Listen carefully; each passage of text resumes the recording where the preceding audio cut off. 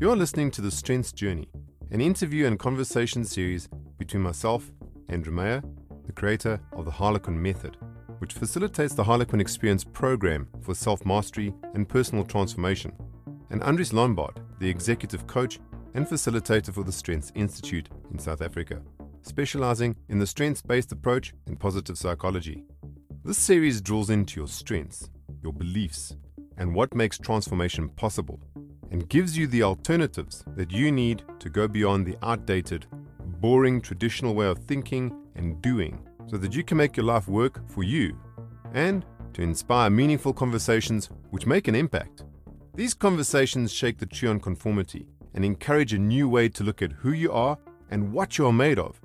Here, you get to be a fly on the wall and listen to our conversation, as myself and Andries explore various thought-provoking perspectives of how our minds make sense of the world that we live in. See if you can orientate yourself as we let you in on our private conversations. And I'm projecting my stuff onto you, going, when are you going to see it my way? When are you going to meet my needs? When are you going to do it my way? In this episode, we continue to expose traditional relationships and the traditional thinking and the results that these create, and slowly open the door to what is possible. Can we zone into something for a moment? Let's go. It seems like the difference between the projection and, as you say, for me, having a radar, in other words, me picking up what you're after, picking up what your needs are, and then meeting that. Mm-hmm. That's one way. And when I talk about the common, the normal or the natural, it's where the most of the arguments and fights and all that kind of stuff comes from. I don't have a radar. My radar is off. And all that I'm doing is I'm sitting here thinking that you're not meeting my needs. Yeah. And for as long as a few things. First off, I'm in the situation where I don't feel you meeting my needs. Now I go quiet and I'm having some sort of conversation in my own head and I'm projecting my stuff onto you, going, when are you going to see it my way? When are you going to meet my needs? When are you going to do it my way? And then in that moment, I go completely blind to your needs. And if both are doing this, and I'm talking about from a very common perspective, I'm talking about the, if you want to call it the average person. Correct. And I think there's higher average, lower average, and different kinds of stuff. Not to separate in the degree of, right, wrong, good, bad, better, worse, all of that. It's a reality check and saying, okay, let's get granular, zoom in, zoom out.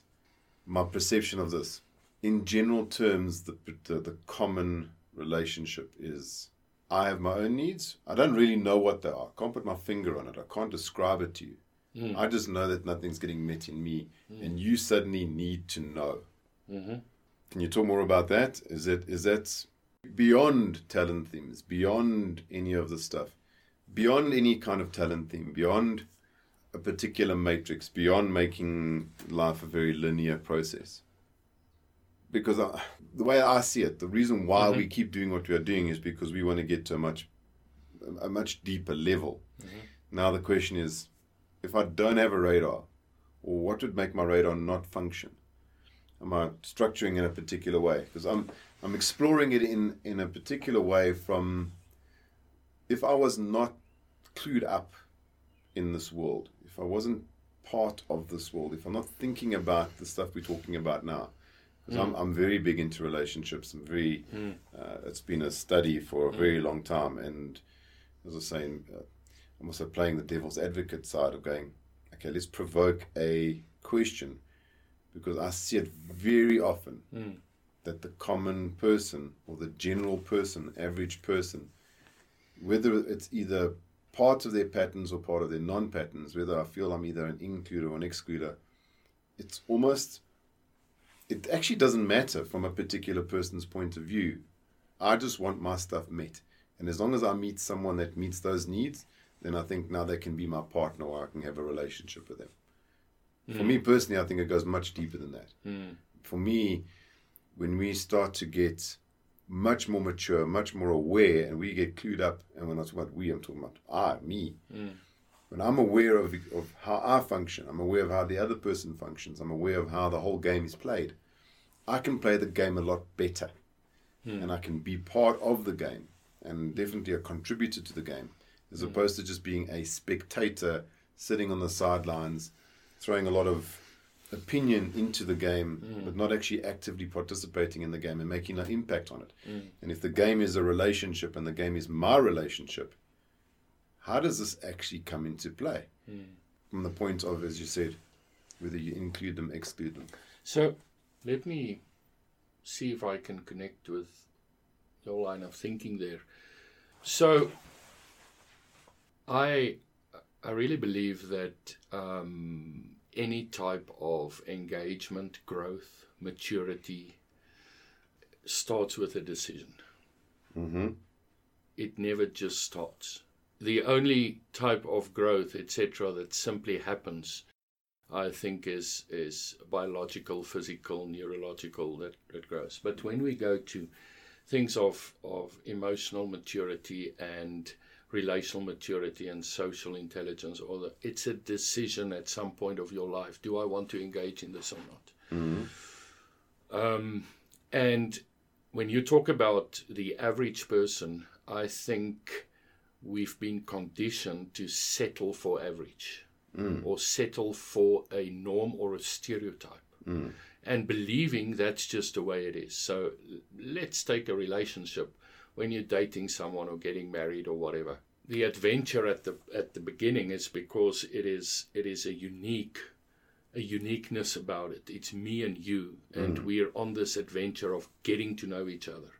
Now, for every couple that gets together, that is an exciting experience, etc. And in that period of dating or chemistry, or if you observe it, then love languages is not a factor because you play to all of them all the time. Yes. You'll give gifts. I gave my wife, when we date, a lot of gifts. A lot of gifts, yes. Exactly. And she gave me a lot of quality time, etc. Not thinking about it even. Because there's an intention and there's something that you want to gain and you want to discover this person. So you go totally out of your comfort for a bigger purpose. When you go into a pattern of living with someone and doing life with them and being in a relationship, that tends to tone down. And then we search for a pattern on how we're going to do this consistently every day for years and years and decades. How are we going to do this? Because we can't keep on with this dating thing. It's just not practical, cost effective or whatever. So that's what they call the honeymoon period. Exactly. The period will end. Yep. So, and then I believe we settle into a stereotype that we get from society and culture and wherever. You know, the hubby and the wife and whatever. And this is how men operate, and that's how women operate, and that's just the way it is, you know, and all the jokes that come from it, etc. And the projection. And what you do get is that, and I'm sure you would have encountered this, is that you get stages where one of the two, not necessarily at the same time, will have a deeper need, and they will kind of poke the bear and look for it somewhere. What do I need, and how can I get this? And then they get to a point where they kind of evaluate, is this worth it? Is it worth the effort? Yes. Is it worth the conflict? Is it worth the uncomfortableness? And if they decide it's not worth it, they settle back and they just go back to the normal. Well, when you say is it worth the conflict, they either settle back, or if it's not worth it, they just destroy the relationship. Yeah, exactly. Okay. So either you go back into the relationship or go completely out of it. Out of it, okay. But in that sense, I think getting back to the average, that most relationships, not only between male and female, but even between parents and kids and etc., is stereotypical. Yes. It's very average, it's very mundane, actually very boring. Look at that. It's because it's in a way predictable. It's what you do, and this is how you get feedback socially, and that's what you are and who you are and what you cope with. Yes. Okay? Unless one or two or both get to a point of either be confronted with something in life that happens, or simply just out of their own willingness make a decision. I'm not settling for this. I'm not. I want more. Yes. I want to discover what that is. What you ask, what's this more? What is it? True, some people have a radar. We even have talent. There's 5 talent themes within the relational sphere that we tend to call sensing talents, because they so intently can sense people. Mm-hmm. And when we talk about need, especially physical need, the talent of individualization is a master in this. Mm-hmm. They sense need in people, and they respond to it all the time. They respond towards need. And therefore, if someone in a relationship has got a high individualization, Mm-hmm. what I see as a pattern in relationships always is they reach a point where they deplete, because they just function from out of giving, responding to the need of individualization to respond to a need and to give. And when I confront a person like that and explain to them their talent, and they agree, yes, that's me, yeah, I just ask them, so tell me, who individualizes with you? Who responds to your need? And Yes. they go like, nobody. And nobody has. So in a case, for instance, of a woman, she'll be in a lifetime of responding to the needs of the husband and the kids and society and all of that. And she starts to believe this is okay, Mm-hmm. this is normal, this comes with motherhood, this comes with being a wife, this even comes with being a female. And I need to be, if I'm not okay with it, I need to be, You need to be because okay, yeah. I'm just here. If you get people that says, this is bull, no. Why? There must be more. Mm-hmm. Then you get to the point of a breakthrough. And someone being willing or being ready for a breakthrough. And for certain more stuff to then happen is essential. Okay. And we're actually touching now on something we discussed in a previous podcast. When I get in my process of coaching to a point where I see someone is on that point, Yes. that's usually where I refer them to your process, to breakthrough, Okay. So then because they're ready for breakthrough. they're ready for breakthrough. And I sent them for a breakthrough. And you would know, some respond, and you will know if they come in there is an immense breakthrough, because they were ready for this. They're ready for and they took their decision. Mm-hmm. And the indication. There's loads of people that I also see that I will never refer to you, because I'll be wasting their time, my time, your time. They're not ready. Not ready for a breakthrough. They're still settling and whatever. The pain button hasn't reached Yeah. that level yet. So I don't know if I'm tracking with what you were steering at here, but getting back, I think it's all about getting to a point of a decision, either willingly or with support. Mm-hmm. People supporting you, manipulating you positively into a decision. Yes. And I love that. Look, manipulation has got this ring to it that it's always a bad thing. It's got a bad rap. As I say. Nonsense. Yeah. Anyone who listens, if you've ever broken a bone in your body, and you went to get it into a cast or whatever, you've been manipulated. Absolutely. They manipulated back to health. And you'll be very glad the doctor did that. Well, even if you got a job, you've been manipulated.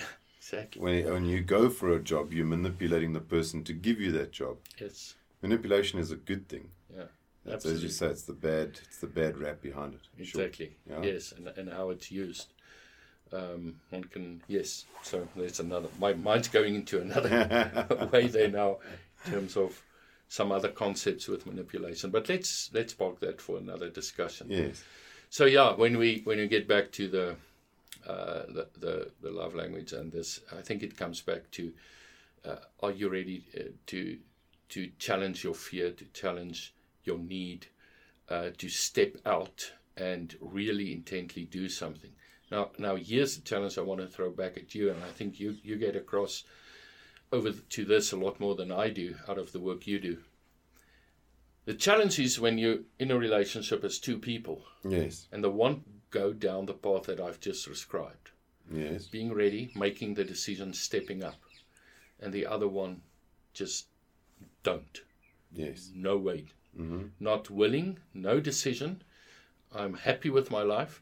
There's nothing wrong with our relationship. That kind of, okay? Absolutely. Then what? then what? So that's a whole different challenge that I think many people struggle with. They do struggle. I watch, from my point of view, I sit back and observe. And I observe how relationships can either thrive or they die. As a blanket statement, and it's something to wrestle with right from the beginning, it's something I've looked at for a long time, is when you're good at relationships, whatever that means, you can effectively have a relationship with anybody. And that doesn't matter about 5 love languages or how many love languages there are, or your patterns, your talents, your philosophy, anything. Because when you get good at relationships, and probably we could spend more than just the podcast, probably a whole season on what that means. What does it mean to be good at relationships? It doesn't necessarily mean that I just simply meet all your needs. No. Knowing or getting good at a relationship, same as being a black belt, it's knowing when to apply what, when not to accept what the person says. You know, we listen to a child will hear 100% of what they're interested in. They hear very little of what they're not interested in. And in a relationship, both people, we're just talking about, a standard relationship. It doesn't matter whether you're, it's male, female, or 2 females, or it's 2 males, or whatever it is. We're talking about a relationship. It just simply means I'm relating to you. When I get good at relationship, I can have a relationship with anyone, whatever that means. Sure. Now, the twist in the tail for me, just because I can have a relationship with everyone or with anyone, does it mean that I have to? Doesn't mean that I have to now settle because I am the one that's good at relationship. Just because I'm good at it and I can deal with it, I can manage my emotional state, my mental state, my logical state, my physical state, and I can manage that very well. And to the degree that I can manage yours. We can even say, do I manipulate you or can I be manipulated? Even if I'm good at that, and I'm exceptional at that, does it necessarily mean that I need to allow you to just be whatever you want to be? In the sense that if all of your, and let's just relate it back to the way of, if all of your talent themes are mismanaged, if you are a complete life suck, if you're a destructive person, or let me put it like this, your behavior is completely destructive because you're not necessarily a destructive person. Your behavior and who you are, 2 different things. Can I look past your behavior and see you for who you are? The only thing is, every now and again, that who you are only shows up from time to time. And now I'm sitting there on a wish and a whim, wishing and waiting and hoping that you will show up. And in that moment, suddenly I have this massive hit of going, it's worth it. Just because I'm good at relationships doesn't mean I have to have a relationship with you or with anyone else. Same thing with family. Just because we are related by blood, and people say, well, this is my relation. These are my relations. These are my relatives. Well, in many ways, it is relative. Just because I share DNA with someone doesn't mean that I need to have a relationship with them. And I find that that's a very difficult thing for most individuals that I work with and just individuals at large, because we've been absolutely ingrained that I have to be in relationship with my family, and there's an important part of family. I heard what you said earlier about in our close circle, our social circle, our family circle. And in many ways, family is a place that we can go to. There's a safe place. There's a place we can rely on. There's friends there in that sense. And when we need support, we can say, hey, I'm having a bad time. Can I crash on your couch? Can I borrow $20? That kind of stuff. The thing is, that becomes this net that, it's like a safety net that we think we can just fall back on. And just because I'm related to you, you will give me because I demand. Without looking at deeper, going, is my demand that I'm making on you, is it even a responsible demand that I'm making? Am I taking responsibility for my actions and my stuff that I've just created? I've suddenly created a big problem here. And in business terms, we talk about this idea that, here is the fire that I started. You put it out for me. And so listening to where the one gets higher up and the other one doesn't follow, or the one's trying to meet the one's needs, the other one just expects their needs to be met. To a degree, I don't find any of that's acceptable. on one level, I don't find it acceptable that just one person gets to know who they are, and they go into a relationship with someone who's not willing to know who they are and explore themselves. At the same time, two people that are on the path of, self-exploration and self-discovery and discovering who they are, what are my talent themes, how do I interplay? Just because now I've discovered that these are my talent themes and these are the things that either play out for me for a pattern or a non-pattern, or whether it's well-managed or mismanaged, or it's mature, immature, whether it's functional or dysfunctional. The moment that there's a gravitation to this is the way that it is because of, and it's something that I point to. Okay. And it's something that I either point to, it's something that I read in a book. Yeah. It's a behavior that I can describe. It's something that's outside of me. It's my brain, it's not me. I love that one. It's the devil. It's the devil. Yes, it's the devil. Or it's my chemicals. I see it in myself, and I see it in the individuals I work with. And I experience it for myself. I'm not unfeeling. And I'll give an example. There are times where I wake up in the morning and I'm tired. I'm a little crabby, but my awareness keeps me where I know that my filters have actually started to peel away. And what happens with me, there's more of me pushing through. And what I mean by that is my natural tendency to be extremely blunt, extremely short, beyond a boundary. Yeah. It's actually, it still is a boundary. The only thing is the grades of scale, the gray, is a lot more black and white than it is, gray. Yeah. And I filter a lot more when I'm energized. So let's say I'm tired, my filter drops a little more. Correct. And more of me just comes through a bit. Because the way I see it as awareness knows when you can filter who you are and what's appropriate. Absolutely. And how do I either project myself onto you I like that. and manipulate you to meet my needs. Yeah.